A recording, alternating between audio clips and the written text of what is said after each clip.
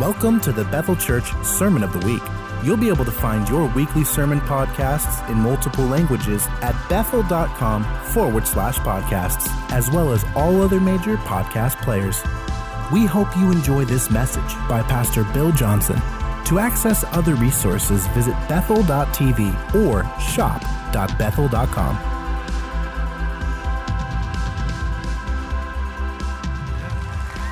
Amen. All right. Well, good morning. Good to see you. Glad you showed up. Merry Christmas. How many of you, you get your shopping done like October? I've met a few like you. You amaze me. You scare me a little bit, but you amaze me. How many of you are last-minute shoppers? Many more last-minute shoppers in this service than the early service. The early service, everybody was like very early shopping. I think there's something about those people. How many of you are anybody shop on Christmas Eve? I'm a last minute guy usually. So I saw a meme that I liked this week. It said if you're going shopping, treat the workers kindly, because it's not their fault that you waited till Mary's water broke before you went shopping. Oh, brother. I just think that's funny. All right. Yes.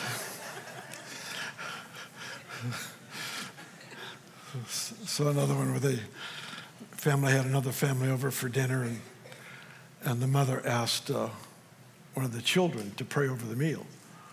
And the child was all nervous, says, I don't know what to say. She said, well, just say what you hear your mother say. And so she bowed her head and says, why on earth did I invite all these people over for dinner? Well, oh, goodness. All right. I want you to open your Bibles to 1 Samuel chapter 30.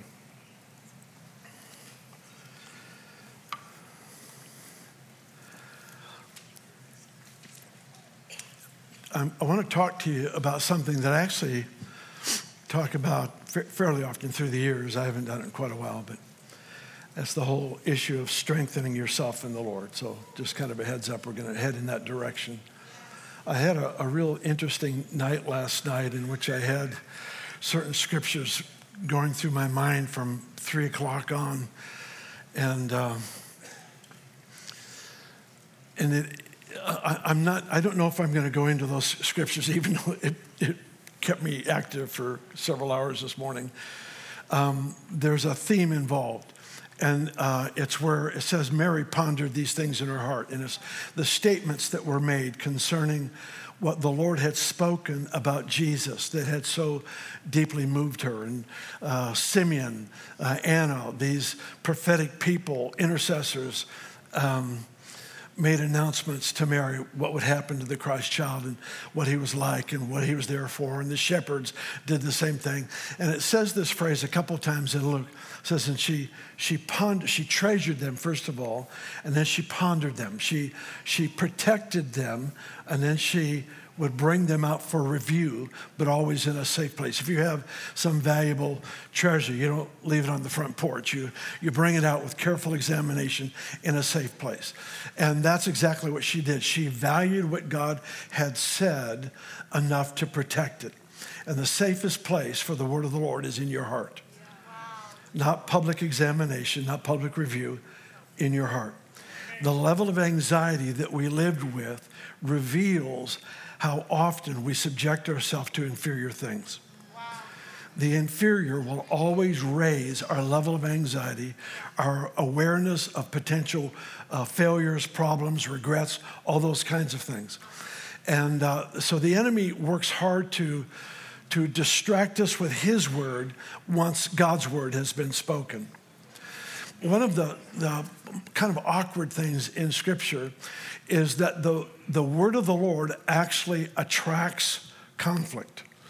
And I know that we've studied this through the years, but I warned you about 6 or 8 months ago, I'm going to do a lot of review over this next period of time. So that's what I'm doing again. But the word of the Lord over your life attracts conflict, and it's important that it does. Wow. It's important that it does. Mary's own experience in Luke chapter 2, it says that she took this word that God spoke to her by the shepherds about her son. She treasured them in her heart. And then Simeon came along and said, the words, the thoughts put into words of other people are going to pierce your soul. So here's a word that God gave her, and then the enemy is going to come with his stuff, and he's going to pierce your soul. Why? Because there's always competition for what word we're going to believe. There's always a battle over what is it I'm going to give my life to?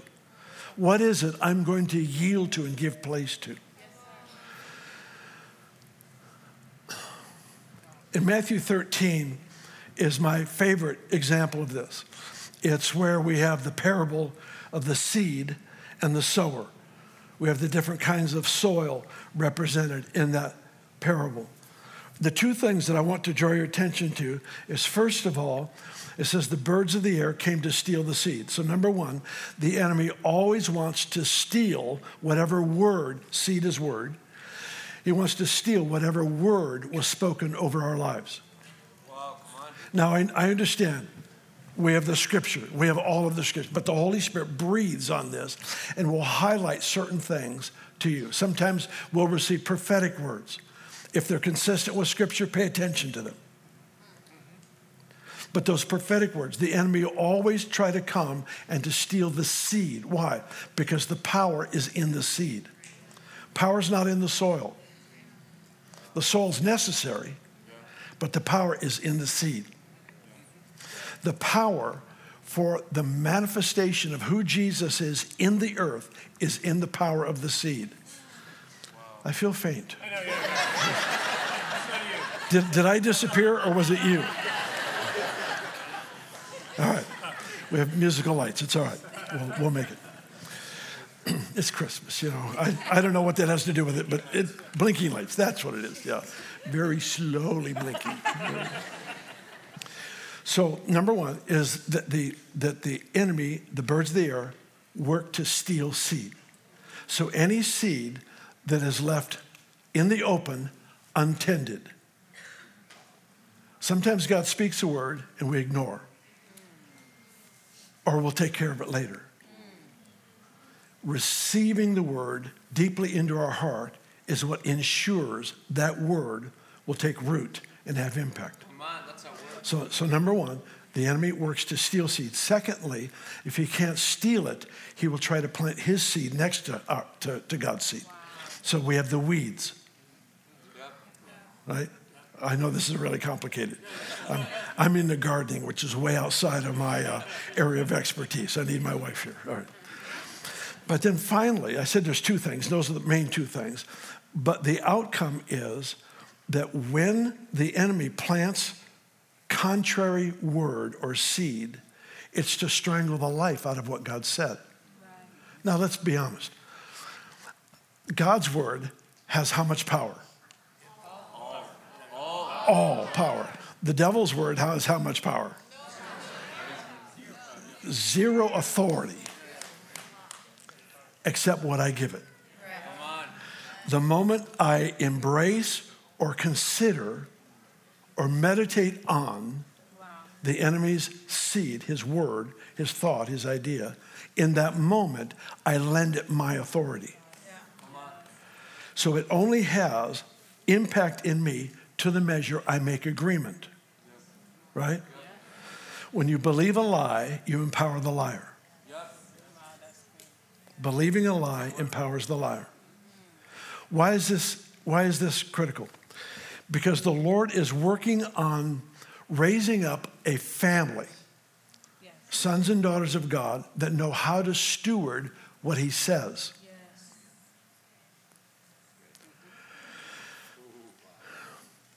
All right. So the word of the Lord is all powerful. Yes? He spoke the worlds into being. All powerful. The enemy's word is just a contrary idea that has no power except what I give it. If I listen to it, then I've empowered it. The Bible says that tribulation and persecution comes because of the word.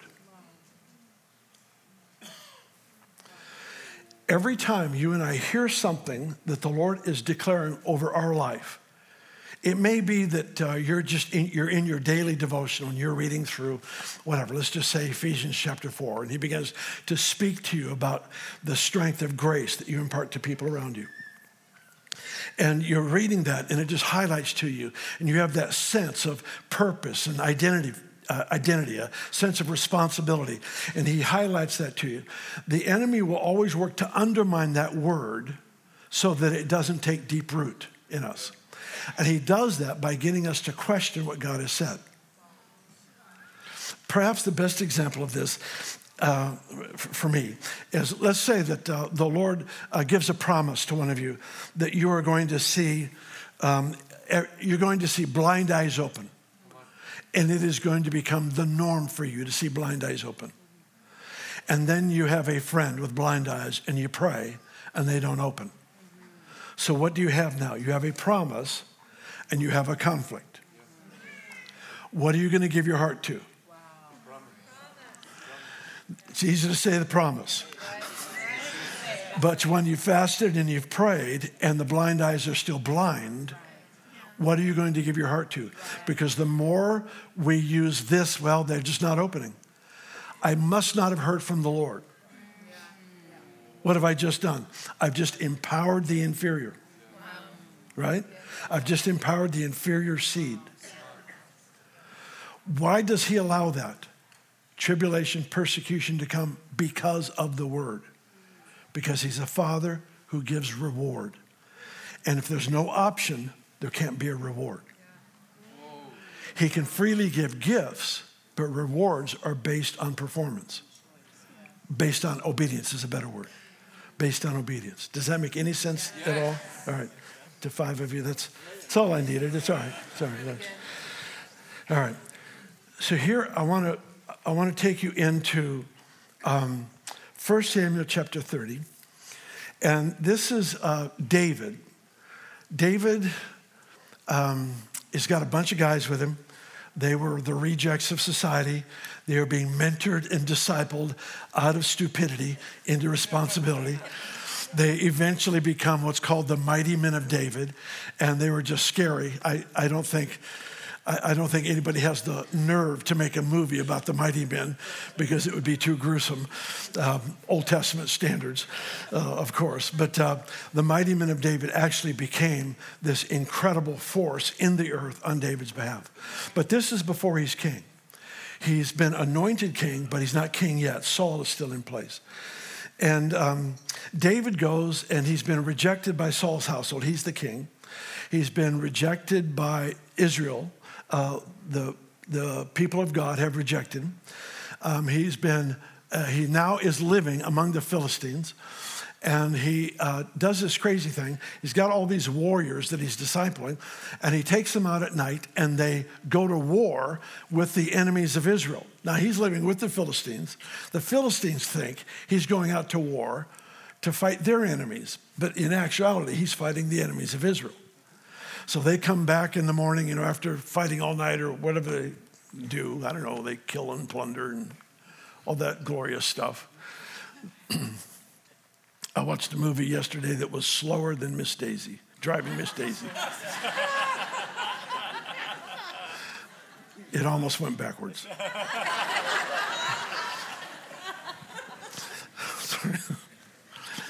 Random. And I don't even remember the title. God's healed my memories. And if you love Driving Miss Daisy, bless you, because it was a highly regarded movie, and I don't mean to speak evil against any movie. All right, where was I before I stepped into that hole? So David and his men would go out and they would plunder the enemies of Israel. Then they would come back, and the Philistine leaders thought they were doing it for them. So one day they want to go out to fight against Israel. David and his guys go along, And the leaders of the Philistines say, this isn't good because he'll turn on us in the middle of the war, and then all the Jews will go, David's our king, David's our king. So there's this big conflict that goes on. So David gets rejected by the Philistines. So he's rejected by Saul, rejected by the Israelites. He's rejected by the Philistines. And you've had a bad day when the devil rejects you. So he rejects him. They go back to their own town, Ziklag. And when they come to the outskirts of town, they see that there's a fire. And so let's pick it up in verse 1. We've got several verses to read, so I hope that you have your Bibles open to 1 Samuel 30.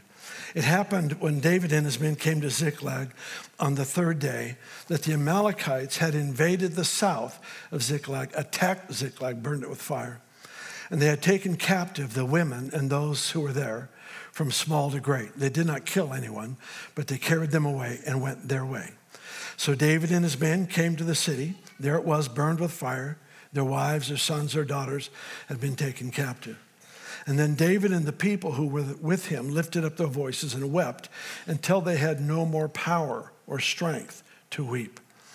And David's two wives, Ahinoam the Jezreelitess and Abigail, the widow of Nabal the Carmelite, had been taken captive. Now David was greatly distressed, for the people spoke of stoning him, because the soul of all the people was grieved, every man for his sons and daughters. But David strengthened himself in the Lord his God. That's the hinge of the chapter. Everything changes from this point on. David said to Abiathar the priest, Ahimelech's son, please bring the ephod here to me.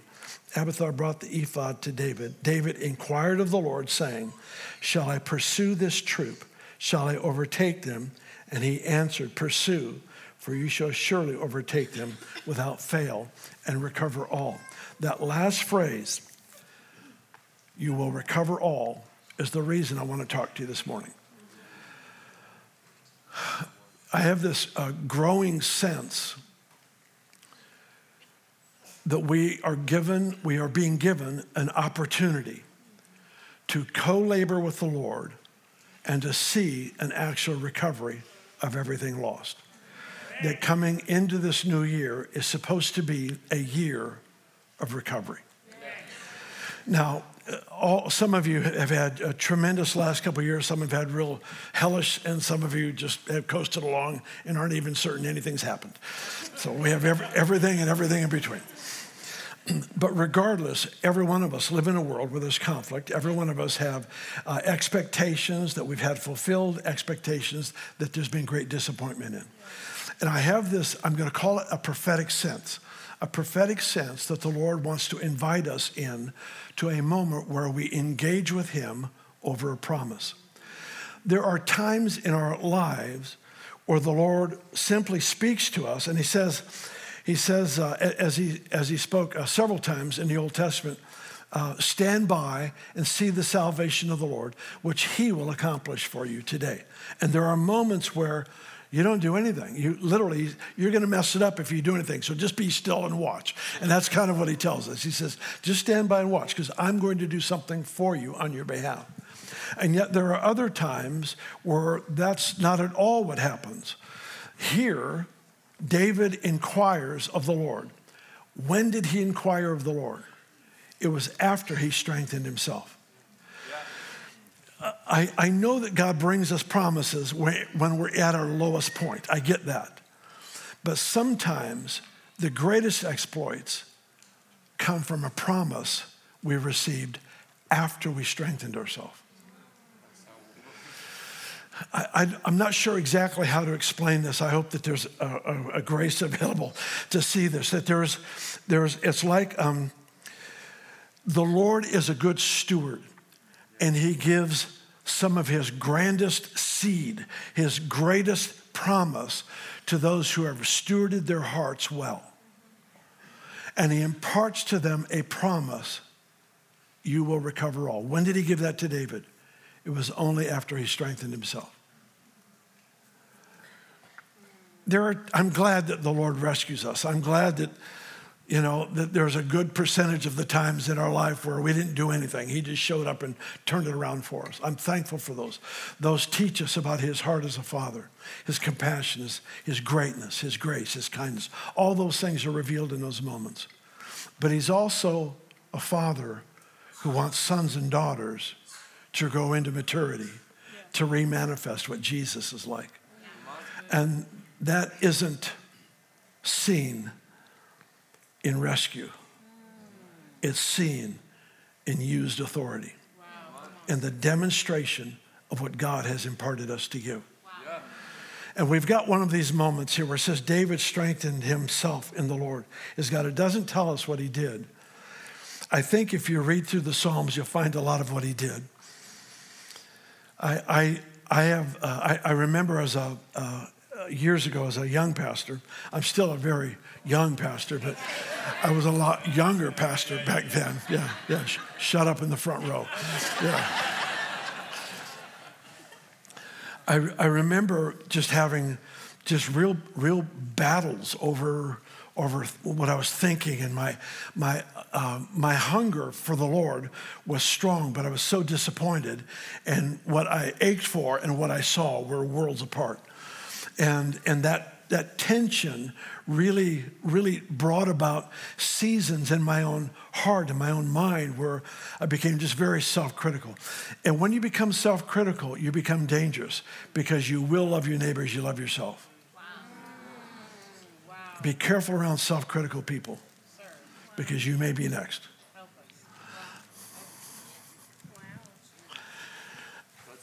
That's a good word right there. That's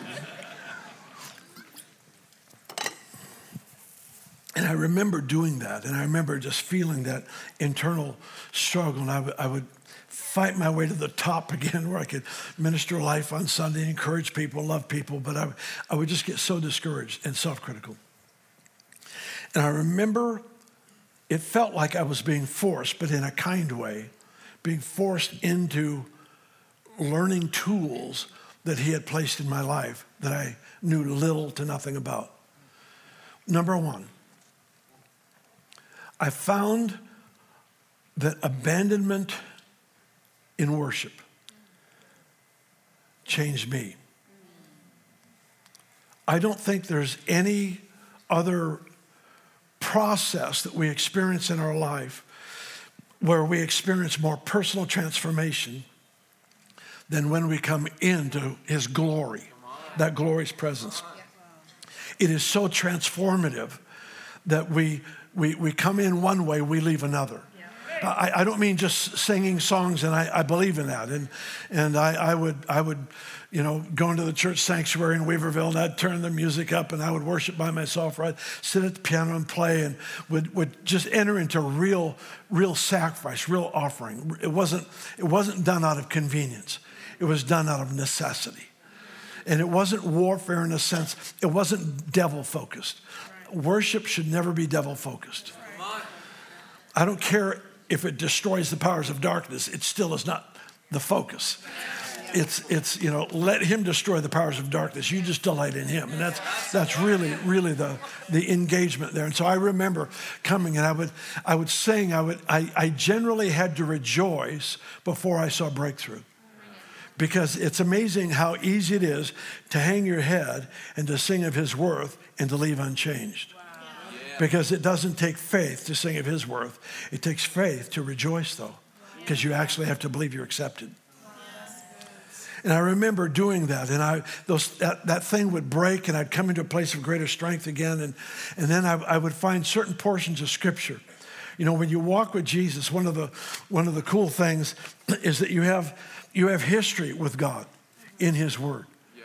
And I have seasons. I can take you to physical locations.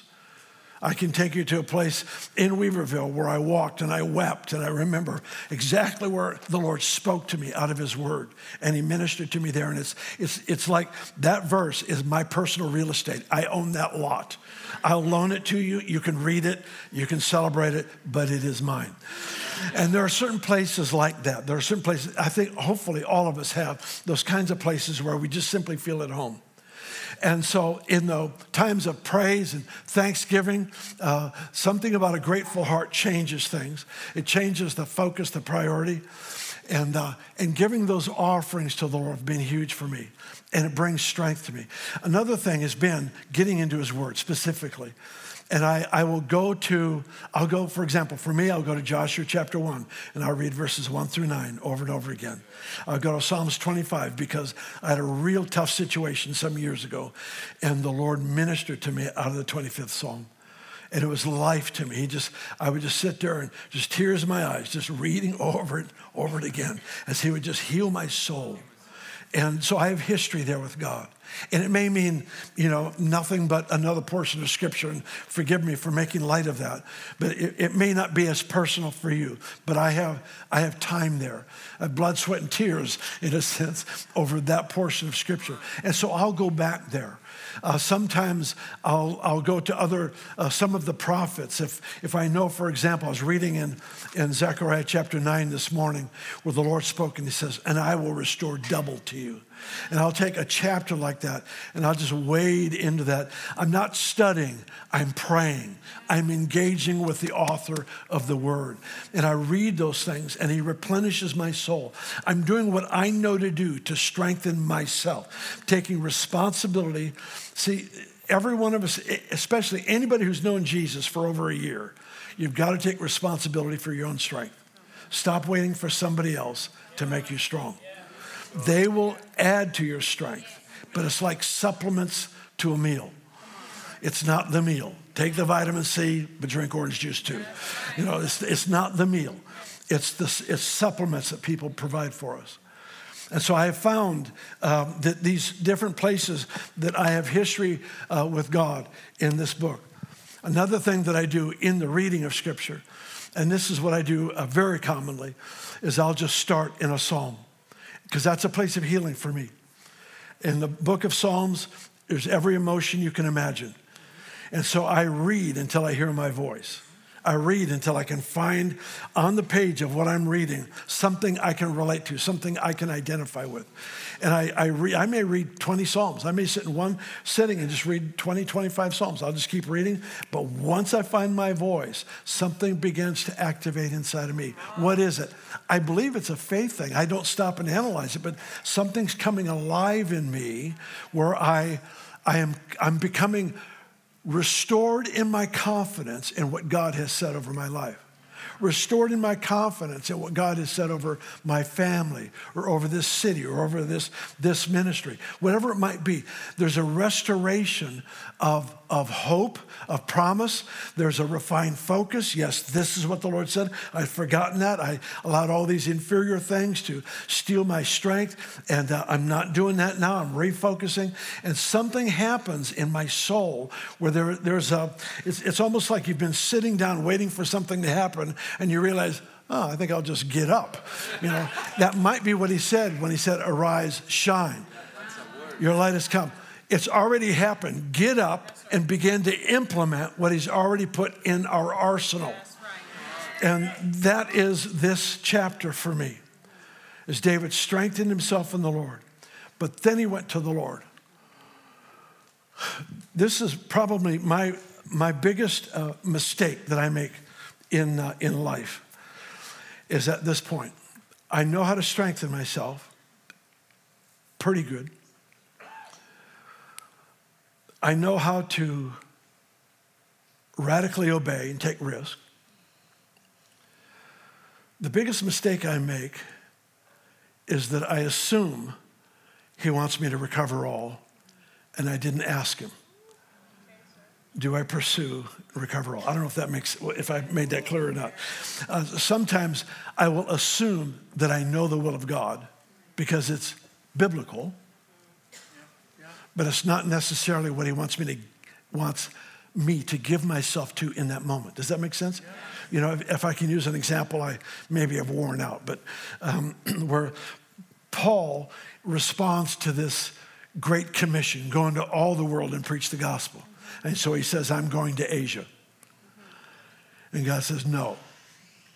Yeah, but it's in the book. Can you imagine arguing with God about what's biblical and not biblical? I'm going to Asia. And the Lord says, no. And finally, over time, he has a dream. Man from Mesopotamia calls, or Macedonia, and wants him to come to Macedonia. The point being, sometimes I know too much about the potential will of God, and it drowns out my sensitivity to the particular will of God. And so in this moment, instead of assuming he's to recover all, he says, should I pursue them? And if I pursue them, will I overtake them? That's a good question. There's one place in the Bible where the Lord said to pursue, and Israel was defeated. I've been wanting to teach on that one because it's so confusing. I love that. I love the bewildering stories. It's true. They said, should we pursue the enemy? God says, go after it. They do, and they lose. So they come back the next day, and they said, God, do we pursue? And he says, yes, pursue. And they get defeated again. And never explains why. Sometimes we just have to be reduced to our real point of strength. And the third time, they said, do we pursue and will we overtake? And he says, yes, pursue and you will overtake. So here's that moment for David. And the Lord speaks, and he said, you will recover all. I have a sense, I believe that this promise is for everybody in the room. I think, for the believer, every year is the year of Jubilee. So we're always in a moment where the Lord is desiring to recover lost things. I believe that wholeheartedly. But there are moments where he's breathing on a theme. And when he does, there seems to be, at least in my estimation, such an exponential increase of power in that moment. For example, the Lord can say, this is the day of the harvest of souls. Well, so was yesterday, right? But when he says it, suddenly a message that would have got 2 people saved now gets 50 people saved. Does that make sense? It's like when he says it, there's this accelerated activity of God involved in that moment. And while it was true yesterday, it is even more true today. And that's my personal sense about this verse. Pursue, and you will recover all. My sense is that he's looking for a church family of believers that will stand confidently in the middle of a very unusual season and say, Father, do we pursue? And if we do, will we recover all? And then he says, pursue, for you shall recover all. This story unfolds, and they do recover all. It's an extraordinary thing that none of the children, the wives, none of them were killed. All the possessions were saved. They recovered everything for the glory of God. This passage that I was actually sent, a friend of mine sent it to me this week, kind of just a personal promise for me and for our family, out of Zechariah chapter 9, I think it's verse 12, where the Lord says, and I will restore double to you what was taken, what was stolen. We see this in Job's life, that he lost everything. Then the Lord, after he prayed for his friends that were critics of him, after he prayed for his critics, it says the Lord restored twofold. The amazing thing about the restoration of the Lord is that he restores to better than before. He restores to a place better than before. He doesn't restore to the same place. When he restores, they tell me that when a bone is broken and it gets healed, that place of the break is actually stronger than the rest of the bone. He wrote it into nature that we would know that our Creator, our Father, restores, but he restores to a place of even greater strength. It's the beauty of deep repentance, because the person in this room who would have made the biggest mess of their life, when God forgives, heals, and restores, that place of greatest weakness becomes the place of great strength, of exemplary strength, strength illustrated through the repentance of that one. And so we're in a season always, but I anticipate coming into 2022. I saw somebody say the other day, they said 2022 is just 2020 with TWO. excuse me, 2020 again. Bad joke, sorry. Jesus redeems all. The devil doesn't get any holidays. I don't care what he thinks. He doesn't have claim to any year. It's the day of the Lord, the year of the Lord. For the believer, every year is the year of Jubilee. For the believer, every day is the Sabbath. And for the believer, every hour is happy hour.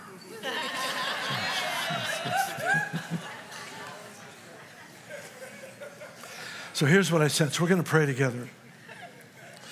Because I think this one is not one that you will have the opportunity to sit by and watch. I think this one is the invitation to co-labor. This requires the yes. This requires the shall I pursue? And if I pursue, will I overtake? And he says yes. There are some of you who have lost loved ones, family members, through this whole crazy pandemic thing. I have a number of friends that are in heaven today as a result of that disease. I hate disease. And I remember somebody came here years ago and told us whatever you tolerate will dominate. And so there has to be this, you don't have to verbalize it all the time. You don't have to be obnoxious, but this internal disgust over what becomes normal. Right. Never pointing a finger. It's not about somebody did it wrong. It's about that I refuse to become okay with the disease taking so many citizens of our city, of our nation. I'm not okay. I'm not okay with it. And I'm going to smile with you and celebrate the goodness of God, but when I get alone with the Lord, it's time to pray. It's time to get in serious. It wasn't God's idea to destroy people's lives with disease. It's not him. Jesus, when he went to clarify that issue, he says, the Son of Man came to give life. That's why I came. I came to give life. So I'm going to invite you. In fact, why don't you just go ahead and stand because we're going to pray. I'm going to invite you into I guess a covenant, an agreement with the Father.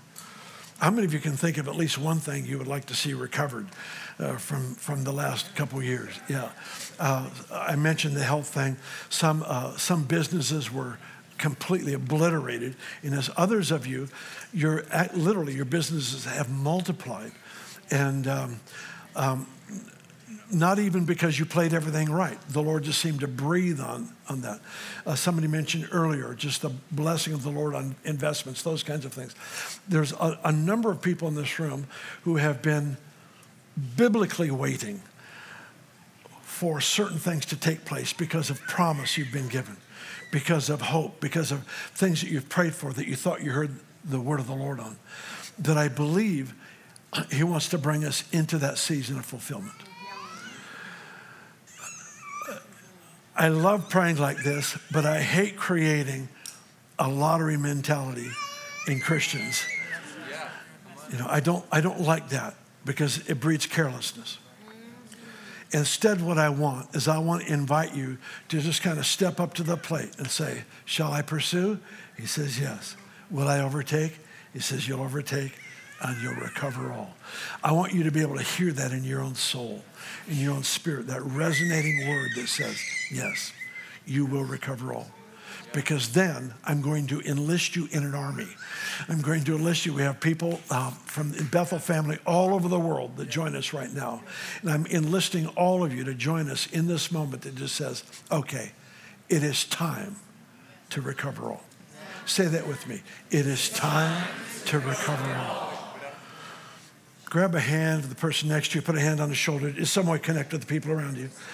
And I want you to sacrificially pray that they would recover all. There's things about everybody's life in this room where we need recovery of stuff that maybe nobody else knows, but he knows. And so I'm going to ask you right now, pray in a forceful, sacrificial way for the recovery of all, for the people around you. Go ahead, lift your voices. Let's pray.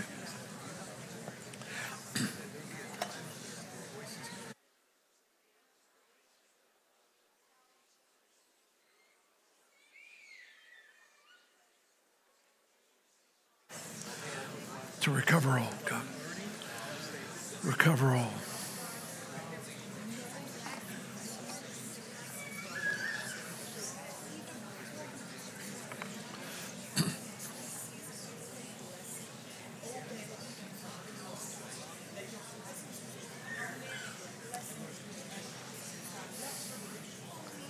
Thank you, God.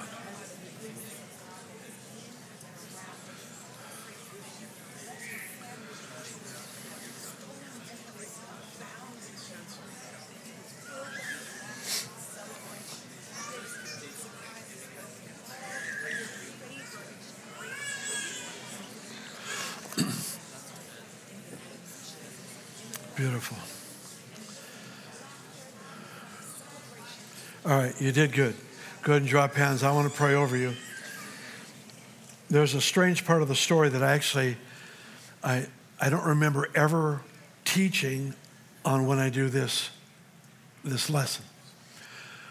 And it's when David and his men go out to war, there's a couple hundred of his guys that are so exhausted, they're afraid if they go out to war, they'll just die because they can't function.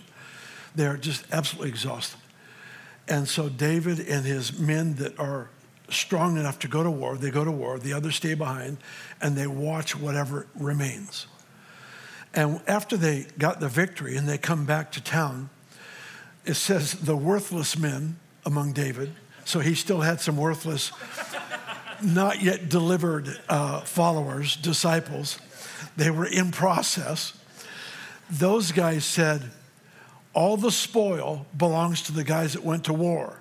The guys who stayed behind, they get nothing. And David said,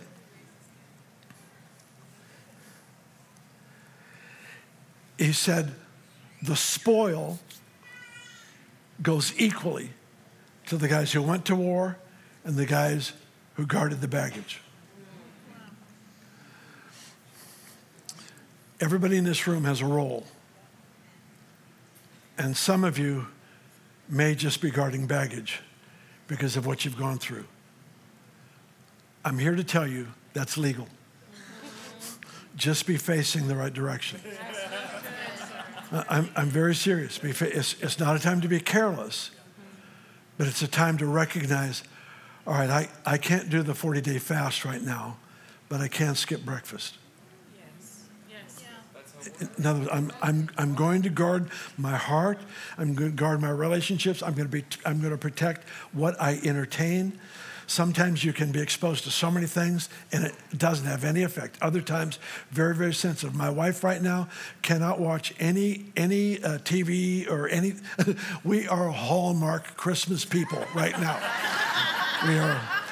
We are watching the great mystery of romance. Within 5 minutes, I know what's going to happen. But I watch it anyway. But very, very seriously, we are all in different moments and recognizing, okay, normally I could watch a car chase, if I can use a TV example, but not today. Just be aiming the right direction. Yeah. I am set on not only my recovery, but everyone around me. We recover all. That's right. And should I gain strength, where I can do the 40-day fast, or I can engage in the battle, I can get on the streets and minister to the lost, whatever it is, when that comes, I'm there. Yeah. But until then, I'm at least leaning in the right direction. Really Does that make sense? Yeah. All right. So, Father, I pray that for us as a family. I thank you so much for all who have said yes.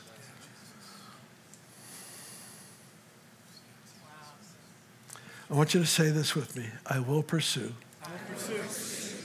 I will recover all.